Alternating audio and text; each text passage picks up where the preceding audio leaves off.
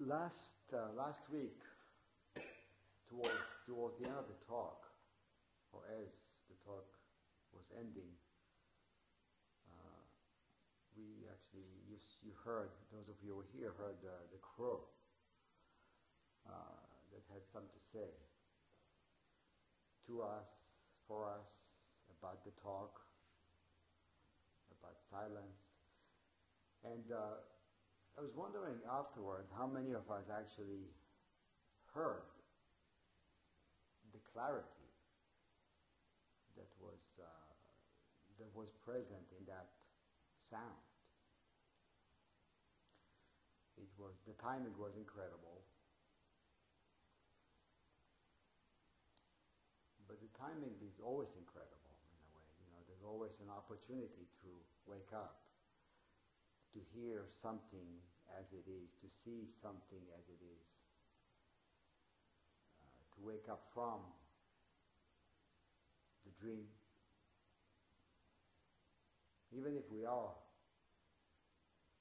dreaming that we wake up from a dream, it does have some power.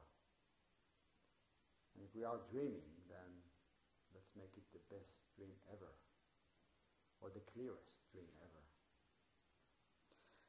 So what is hindering us when we hear something, when we hear that crow or anything else? The clarity is there. The obscurity is in us. It's not that what is there is not clear, it's just that we bring in a lot of stuff, mist, haze.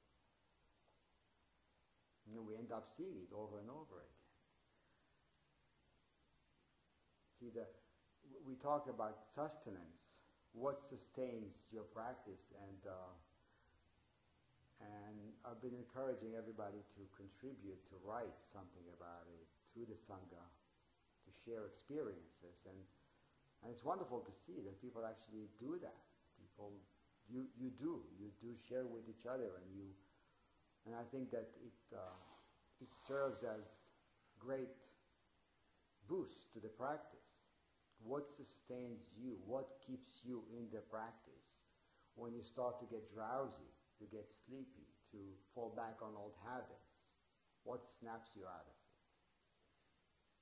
So what is the sustenance? But the question is, what do we do to create more delusions too? It's not just, how do I hear what's going on, or how do I see what's going on? How do I stop creating delusions? And the Buddha recognized 5 hindrances, and I want to go over that. The first one is desires. 5 ways in which we sustain delusion. The first one is desires. Right? To want something. To want something is to, last week I mentioned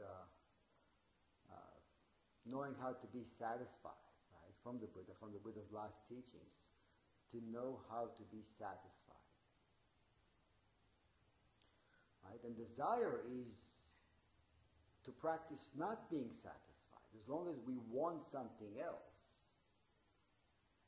we're not able to see what is here, to hear the crow, to see the clouds. I was driving over this morning and up on 287, and it was amazing. I mean, the clouds and the sky together created this powerful image. And it seemed like I was driving into the sky rather than driving up 287. It was sky and Route 287 were one.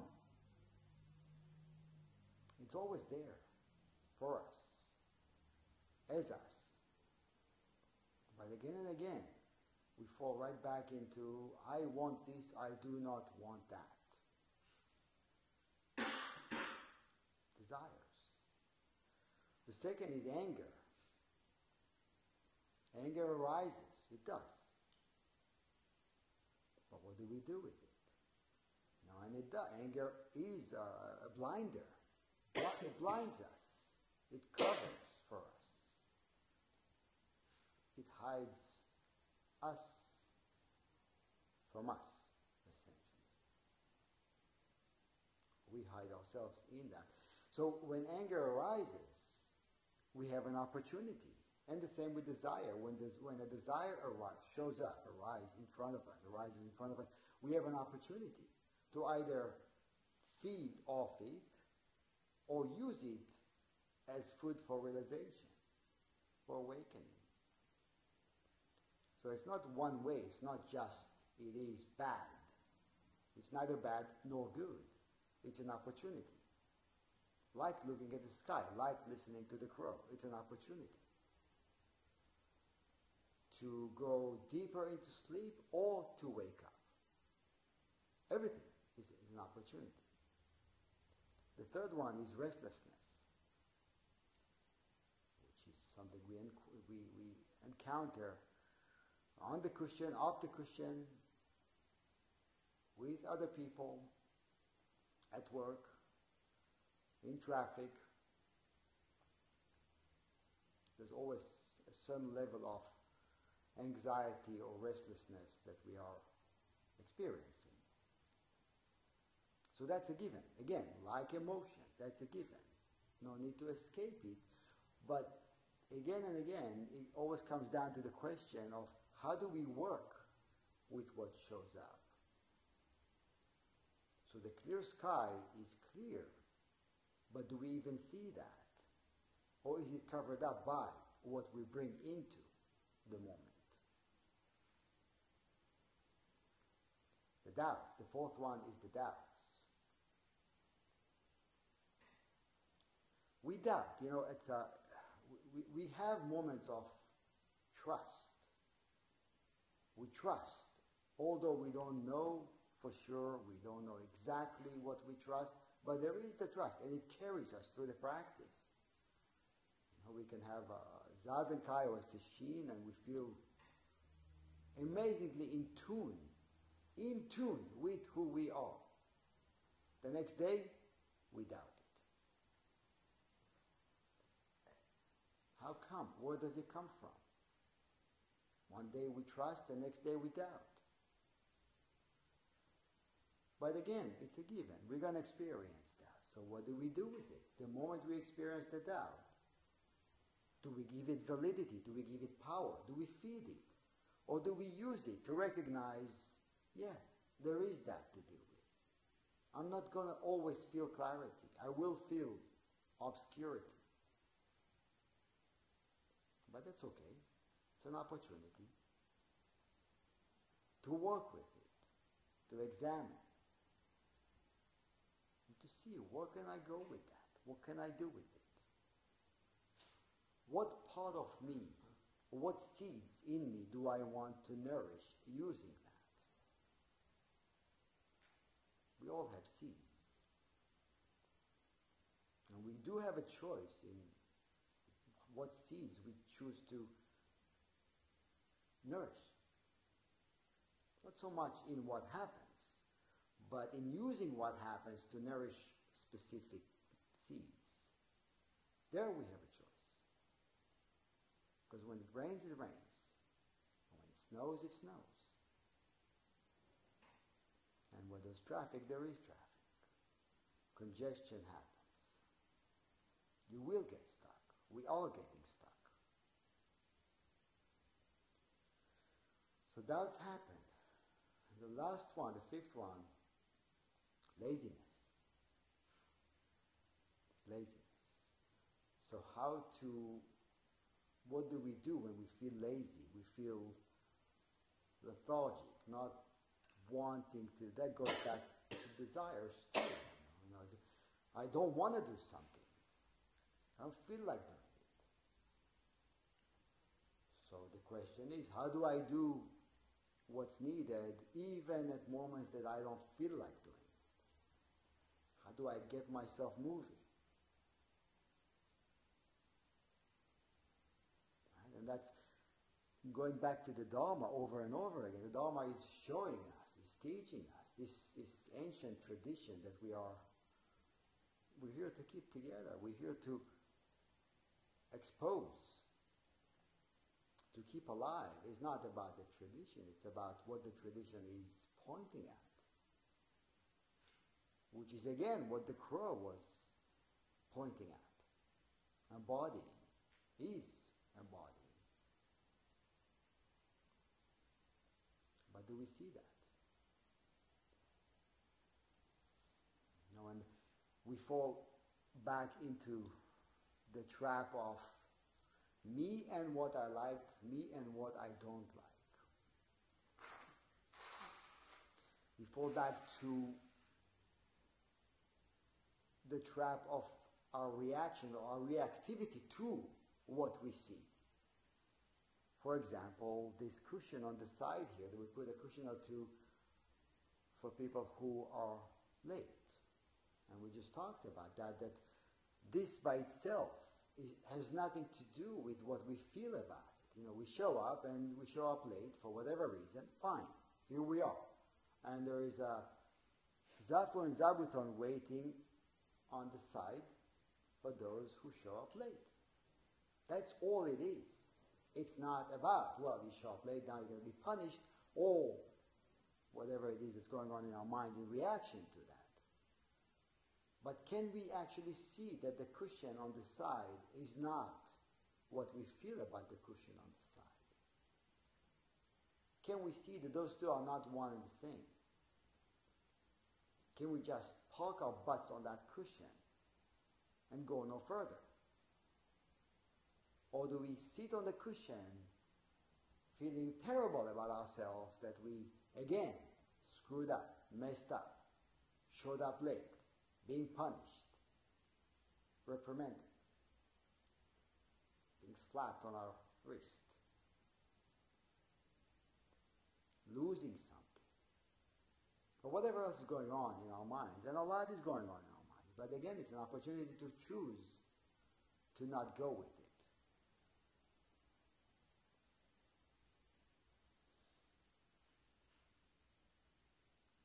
In case 26 from the Mumonkan,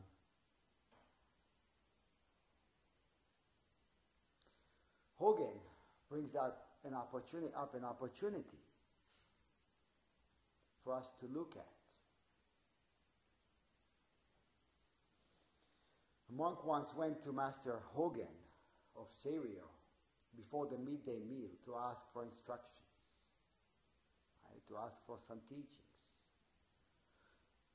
to receive an opportunity to go deeper. That's a good thing, right? To show up. I'm here to study. I'm here to deepen. I'm here to learn something. I'm here because I know that I need to further my study.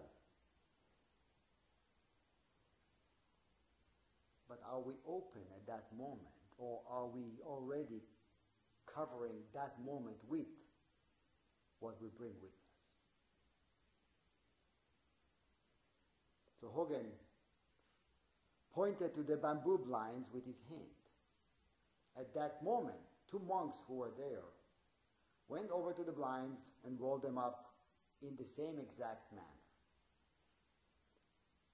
The two attending monks were there. And they saw what he did, pointing to the blinds, got the message, got up, rolled them open. It must have been a really nice day, sunny day. It was dark inside, as it is. So they got up and they rolled them up. And Hogen said, one has gained, one has lost. One has gained, one has lost. And Mumon commented on that saying, just tell me, which one has gained and which one has lost? If you have one eye opened concerning this point, you will know that National Teacher Seiryo failed. That's Hogen. Nevertheless, you should not inquire into this problem in connection with gain or loss. You should not inquire in connection with gain or loss, right? And this is how we inquire. This is how we look. We don't look from clarity. We are looking into clarity, but not from clarity.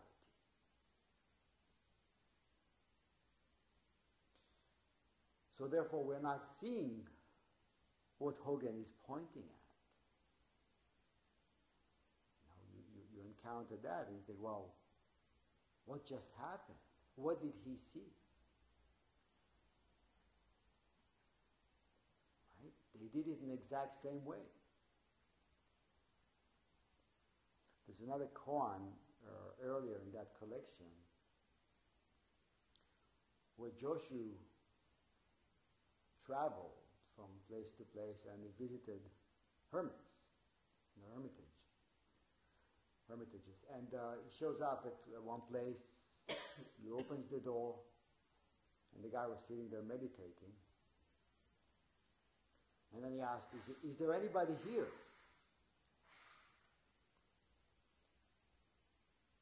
And the monk just raised his hand, made a fist, straight up. And Joshu said, this bay is too shallow for a large ship to dock. And just walked away. Right? In a way, he scolded him. He said, you're not worthy of my presence here. I'll go somewhere else. Him being the large ship. The hermitage being the shallow bay. And then he arrives at a different place, different hermitage. Opens the door, walks in. Same question. Is there anybody here? This monk did the same exact thing. Raised his arm with a fist. Said nothing. And Joshu said, you have the sword of wisdom. And made a full bow.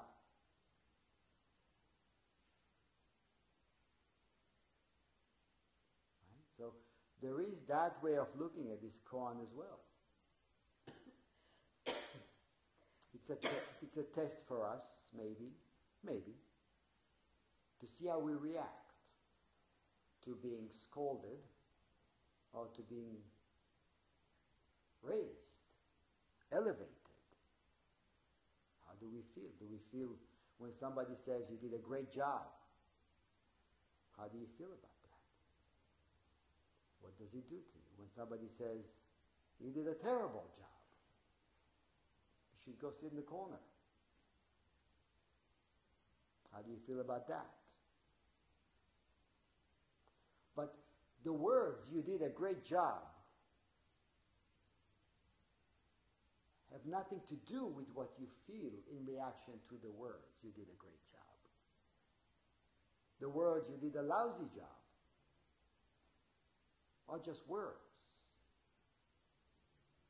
But then, what do we feel? What we feel is what we bring with us. The words trigger something in us. That's true. But is that a representation of reality? Is that what is? Is that really what's going on? Again and again we encounter what we bring. And again we have an opportunity to work with what we encounter. Work with it, dissolve it, then encounter what is. Not creating hindrances. Not creating more delusion to cover the delusion.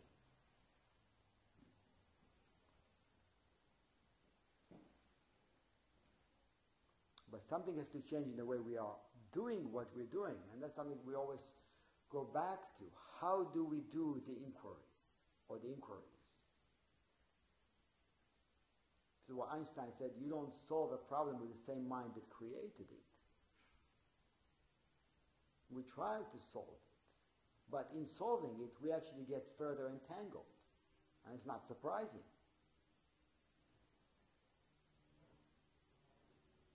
When we're blind, it doesn't matter where we walk, we're always going to, at some point, trip and fall down, bump into something. It's just the way it is. And then we can either choose to open our eyes or go somewhere else, hoping that over there won't be any obstacles.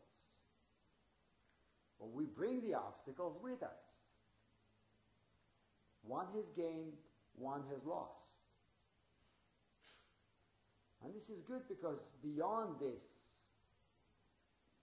example, we have an opportunity to not go with gain, to not go with loss, but to grow, to deepen. Beyond gain, beyond loss. Or to lose ourselves into gain and loss. Doesn't matter.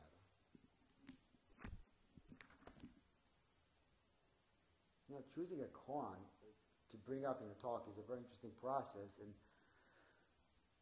sometimes it happens from what a teacher hears or sees that needs to be brought up. And sometimes a koan finds you when you're looking for a koan and then tells you this is what needs to be heard. But in either way, either case, there is this process of what needs to be heard needs to be heard. And as a teacher, little by little you become more and more sensitive to that, and then you obey it. I talk to a lot of you, some personally and some Skype, virtually. And often I hear different words, but same complications. The words are not the same, but then the traps are not so different. The trap of getting caught up in the story and then trying to clarify the story from within the story. Or maybe reorganize the details of the story so to make it appear as if I am changing something. But I'm not. There's the appearance of creating a change. But in actuality, in reality, it's just maybe painting the colors in different room, in the colors in the room in different shades. You know, maybe even the same color, but adding a little hue or something. But it's not really living that storyline. And of course brings up the question, do we want to? Do we really want to break free? Are we willing to venture out? Do we want to get beyond gain and loss? Do we trust that we can function in reality that has no gain and has no loss and has no you in it? It's a very, if you look at it deeply, it's a very scary thought, notion. After spending so many years in jail, prisoners who are released from jail don't know what to do with themselves. And often they will commit crimes just so they can go back to jail. We feel lost without the structure of gain and loss. I don't know if you remember, but in the movie The Shawshank Redemption, it's a great movie, old movie, older, when Morgan Freeman, I think, was released after many years, decades, I think, of being in jail. He got a job in the supermarket, And he kept asking the supervisor, can I go to the bathroom? And then the guy at some point said, stop bothering me. Just go to the bathroom wherever you want. Just, you're free. You're free to do whatever you want. Yeah, stick around, do your work, but don't ask me to go to the bathroom. We don't know how to function in freedom.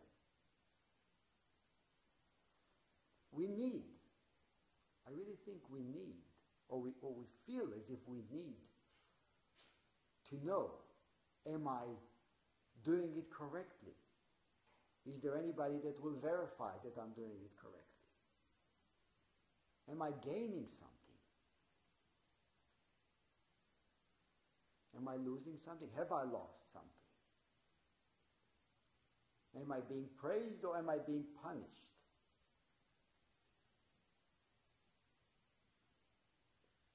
Those are the rules. Those are the rules, and it makes perfect sense.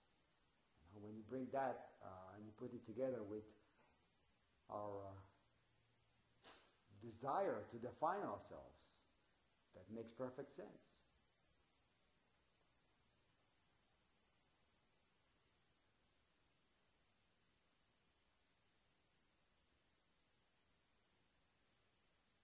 I think we are really terrified to get beyond that. So we keep reacting. Last week was St. Patrick's Day, and the day before that, one of my daughters, the one who doesn't feel so great about herself, she's 12.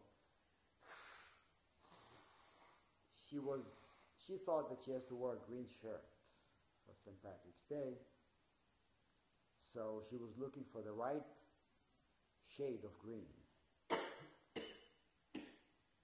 And she couldn't find it. She was getting very agitated, very nervous about that, and became quite hostile, to say the least. And it was quite powerful to see that, and she wouldn't. We tried to offer her different colors of green, different shades of green, and nothing matched. Nothing matched what she had in her mind in regards to the way she wants to look the next day. And she did not want to appear wrong or different than the rules that she had. I mean, the rules were not in there in reality, but she had in her mind a very set idea of how she should look. And she was completely trapped in that. A couple hours later, in that same evening, she got a phone call from one of her friends who said, we don't have to wear green tomorrow. Then everything just collapsed. And then she came over and she apologized to me. And she said, I'm sorry I behaved this way. I don't know what just happened to me. But there was that. There was this realization that she was in the grip of something. But while she was in the grip of that, she was convinced that the only way out is to find the right color to wear. For instead of looking at what's going on, obviously, if I find the right color, that's going to solve the problem. But it never does. Because after Tuesday comes Wednesday. And Wednesday comes with its own rules, demands. You go to work. What do they think about me? What if I buy this jacket or that shirt or those socks? What if I do this and not do that? We want to be right. We don't want to be wrong. We want to be praised. We want to know that we're doing the right thing. We're so afraid of doing the wrong thing.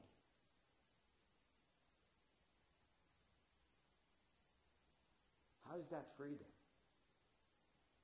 Or what kind of freedom comes from always hoping to do things correctly and not wanting to mess up? Isn't that jail?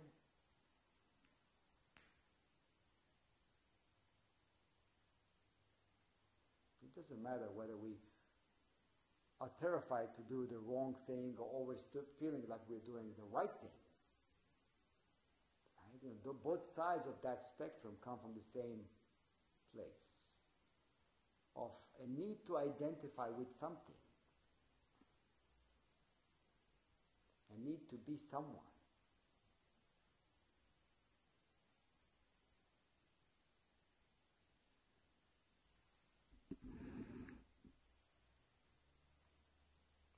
We try to cover it up, and we think we're doing a great job covering it up, but I thought about it yesterday. Our cat, she has a very odd habit. When she's done eating, there's some food left there in her bowl. She's very diligently covering it up, actually. She walks around the bowl in a circle, and she covers it up with her paw on the wooden floor. Nothing on the floor. But she's convinced that she needs to to do a really good job to cover it up, so she is covering it up. It's all automatic.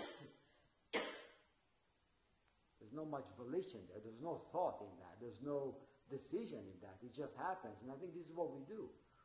We automatically cover up, so we don't have to deal with we don't have to deal with why we're acting the way we're acting.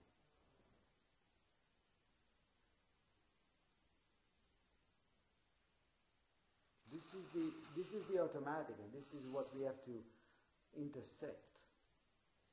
We automatically do things. We run towards something and away from something. That is the automatic. But we have to stop acting this way and start acting from what is. So if there is a cushion waiting for you if you're late, all there is just putting your butt on it and sitting on it. That's it. Nothing more, nothing less. And then you sit with the thoughts that may be saying, I'm stupid that I showed up late. So you can indulge in self-deprecation. Yeah, it's an option. Viable option, or not feel bad about yourself. Nor should you feel good about yourself when you show up on time. You don't gain anything when you show up on time, and you don't lose anything if you're late. But it doesn't feel this way. That's where we drown in the sea of gain and loss. The sea of yes and no. The sea of day-to-day reality for us is exactly that. We go up, we go down. Up, we go down. I feel good about myself, I feel horrible about myself. Based on what? Who is measuring? Who is determining? Who is saying that? Whose decision is it anyway? Is it possible to live a day, live a life, live a week, or whatever, without going along with feeling good about ourselves or feeling bad about ourselves?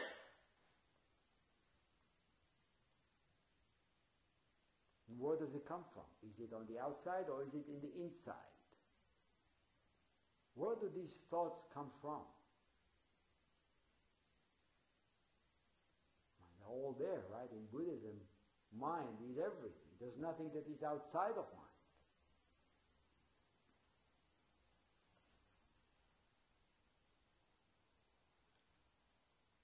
Hogen is Fayan. Fayan lived 885 till 958.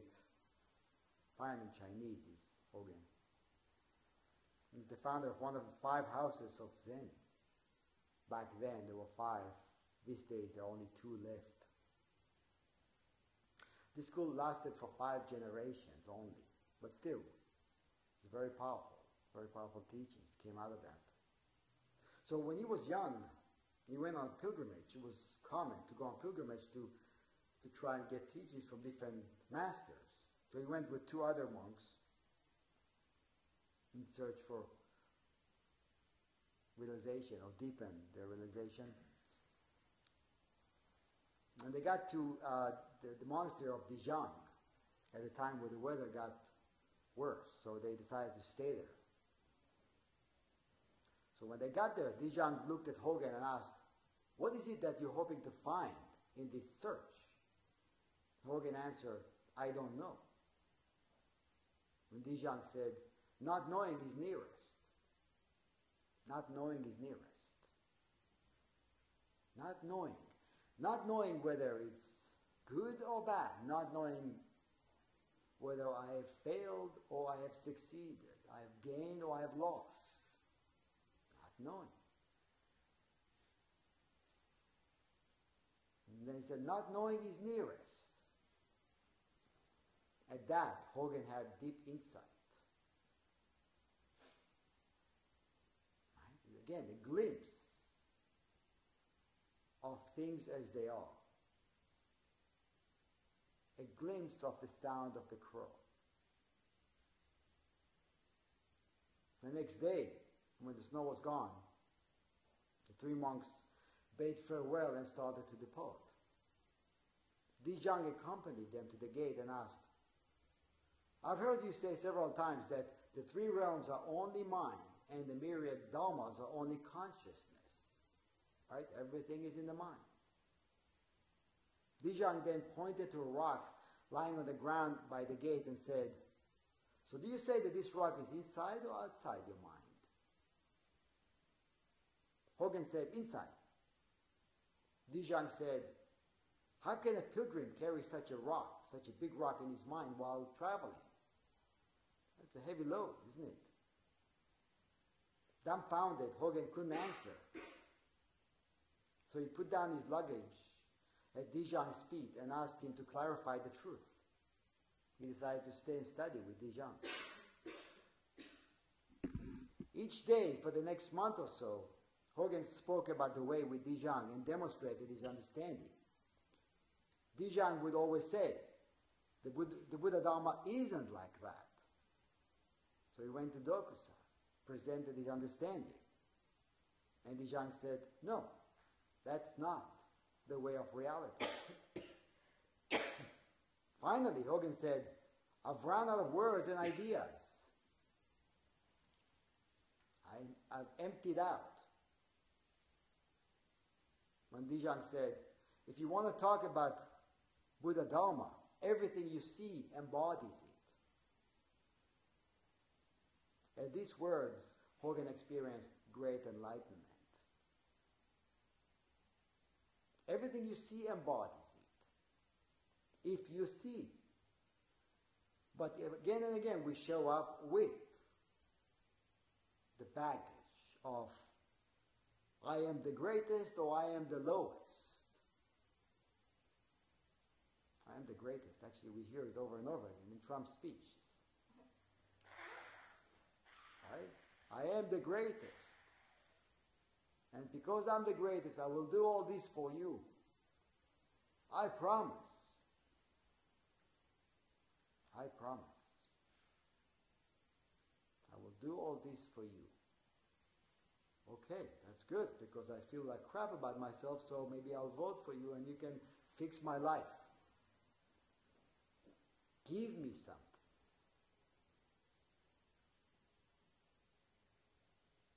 Everything you see embodies it. A cushion waiting for you by the side when you're late embodies it. Not more, not less.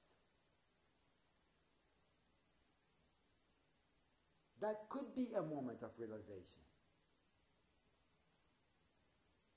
Or it could be a moment of entanglement.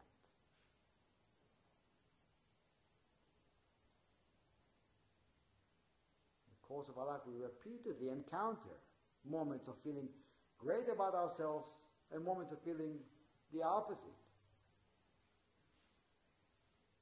And we look for something that will put this cycle to an end.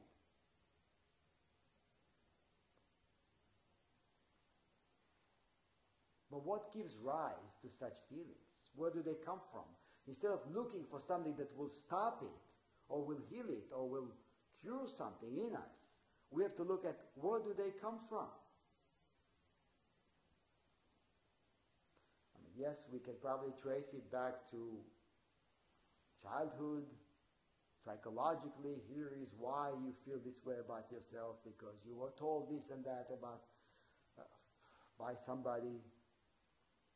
You were told that this is what you are, and you somehow decided to believe in that, and it is embedded in your psyche. Fine, okay. But now what? Now what? Now that I understand why, is that really why?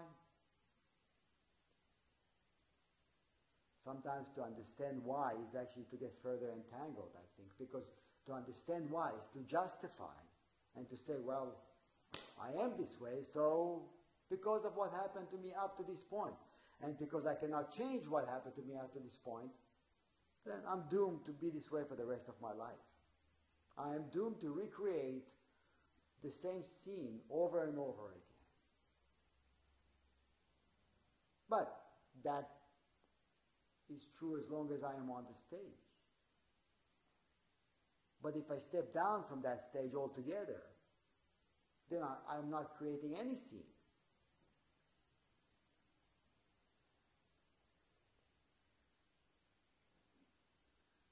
That's a problem, because again, this is where freedom is, and again, this is where the uncertainty lies. That's where not knowing is. To know I'm a loser is to know.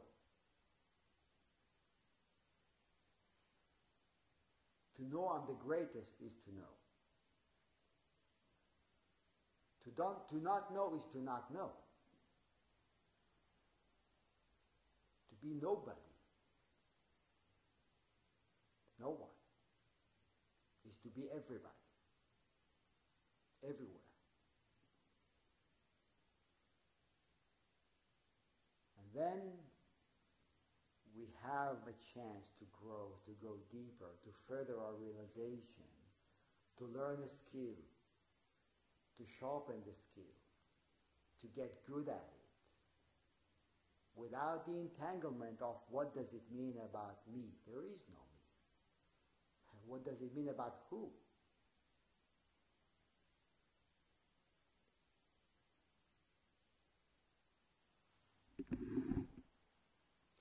Once a monk asked Hogen, in what way must one expose oneself to the way as to be in tune with the way? How could we be in accord with the way? And Hogen asked back, when have you ever exposed yourself to the way without being in tune with the way? It's a great question. When things have ever been not exposed, even when you cover them up, they are exposed. I look at our cat covering it up. Nothing happens, but she's very diligent covering it up. It's all exposed. You cannot put air on air and expect anything to be covered.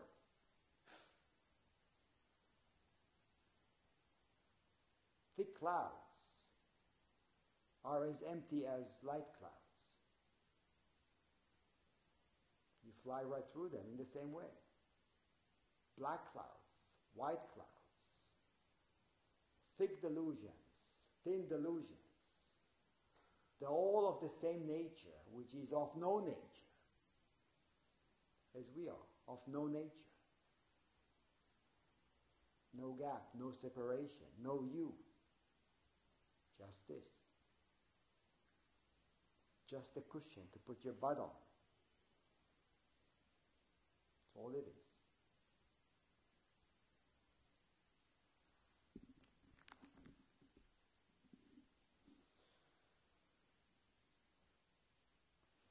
verse. I finish with the verse. It says, the blind being rolled up, bright clarity penetrates the great empty space. Maybe that's all Hogan wanted to say. Roll up the blinds. And in rolling up the blinds, there is the one gains, one lost, right? The one has gained, one is lost. Delusions are there. There's no escaping delusions. But it doesn't mean that the bright sky is not there. Clarity is there. Yet the great empty space still does not match the principle of our sect. The great empty space still does not match the great principle of our sect. It is far better to throw away emptiness and everything completely. Even that. Even that. And with a tight fit, never let the wind pass through. Never let the wind pass through. We're exposed to it all the time, and at the same time we're exposed to it, here's the thought, here's the emotion, here's the familiar me, here's the thought about me not being the one, not arriving yet, not being worthy of realization. Here it is. And at the same time, clarity. At the same time, clarity.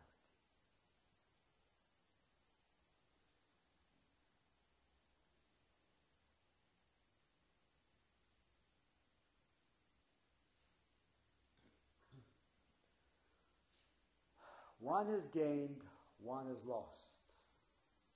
With that, let's deepen our practice and not expect to not encounter delusions, not expect to not encounter over and over again that which can create complications but also can create clarity. It's the same one. With that,